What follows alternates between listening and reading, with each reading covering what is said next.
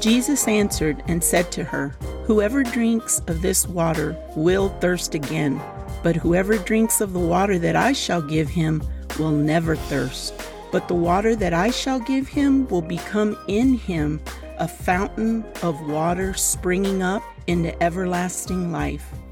Grab your cup. You're listening to the Living Well podcast. Good morning, family. I love y'all. I really love my new intro. My beautiful wife suggested that I add the scripture from John chapter 4, verses 13 through 14, and producer Cody suggested that she should say it, and I love it.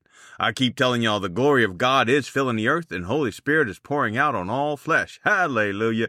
Keep an ear out. Producer Cody is working on getting Kathy and I to do a weekly marriage message for one of the Living Well podcasts, and I'm so excited about that. In the meantime, I'm just biding my time until that blessing happens. That's our theme for the next couple of days. I'm just biding my time. Our scripture for the next few days is from John chapter 15, verses 4 through 8. Get your cups out and let's take a drink from the Living Well. I'm reading from the New King James Version. Let's drink up. Abide in me, and I in you. As the branch cannot bear fruit of itself unless it abides in the vine, neither can you unless you abide in me. I am the vine, you are the branches. He who abides in me, and I in him, bears much fruit. For without me you can do nothing. If anyone does not abide in me, he is cast out as a branch and is withered, and they gather them and throw them into the fire, and they are burned. If you abide in me, and my words abide in you, you will ask what you desire, and it shall be done for you. By this my Father is glorified, that you bear much fruit. So you will be my disciples. Ooh-wee. I love the Word of God. Family, this is one of those camp out and read it over and over and over again scriptures. The Bible is like a love letter, and the book of John is one of the mushy-gushy books. John chapter 3, verse 16 is one of the most well-known Bible verses in the world. And John chapters 14 through 17 is one of the most intimate relationship with God, Father, Son, and Holy Spirit scriptures written. In these verses, Jesus makes an invitation. Abide in me.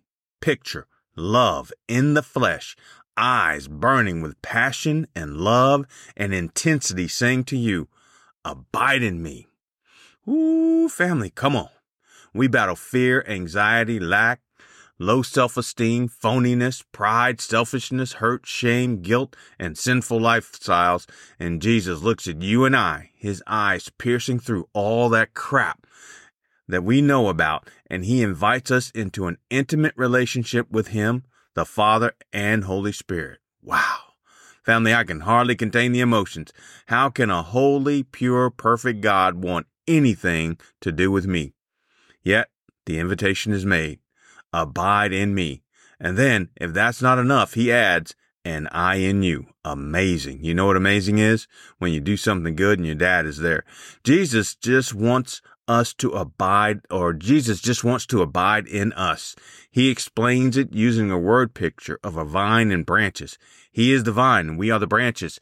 If we take Jesus up on his offer to abide in him and to let him abide in us, we will bear much fruit. Oh, that's a beautiful picture. You and I are created to bear much fruit. We are created to, and God expects us to bear much fruit. We will get into the fruit we bear later. First, get it in your soul. Your soul is your mind, your will, and your emotions. Get it in your soul that you are created to bear much fruit. You may look at your life and see some rotten fruit, some fruit that seems dead or you wish was dead.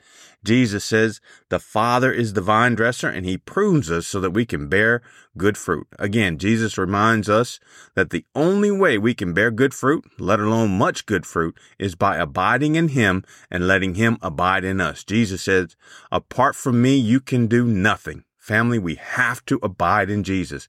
He explains how in verse 7. If you abide in me, and my words abide in you.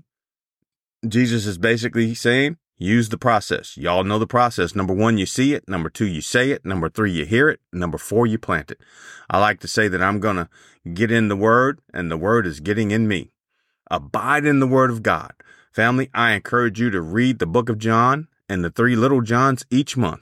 You will be biding your time in the love of God. Just bide my time in the love of God. That could be a line in a song. All right, family. Please just abide your time in the Word and know that I love y'all and God loves y'all.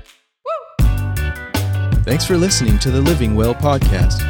If you found it helpful, please share today's episode with someone you love.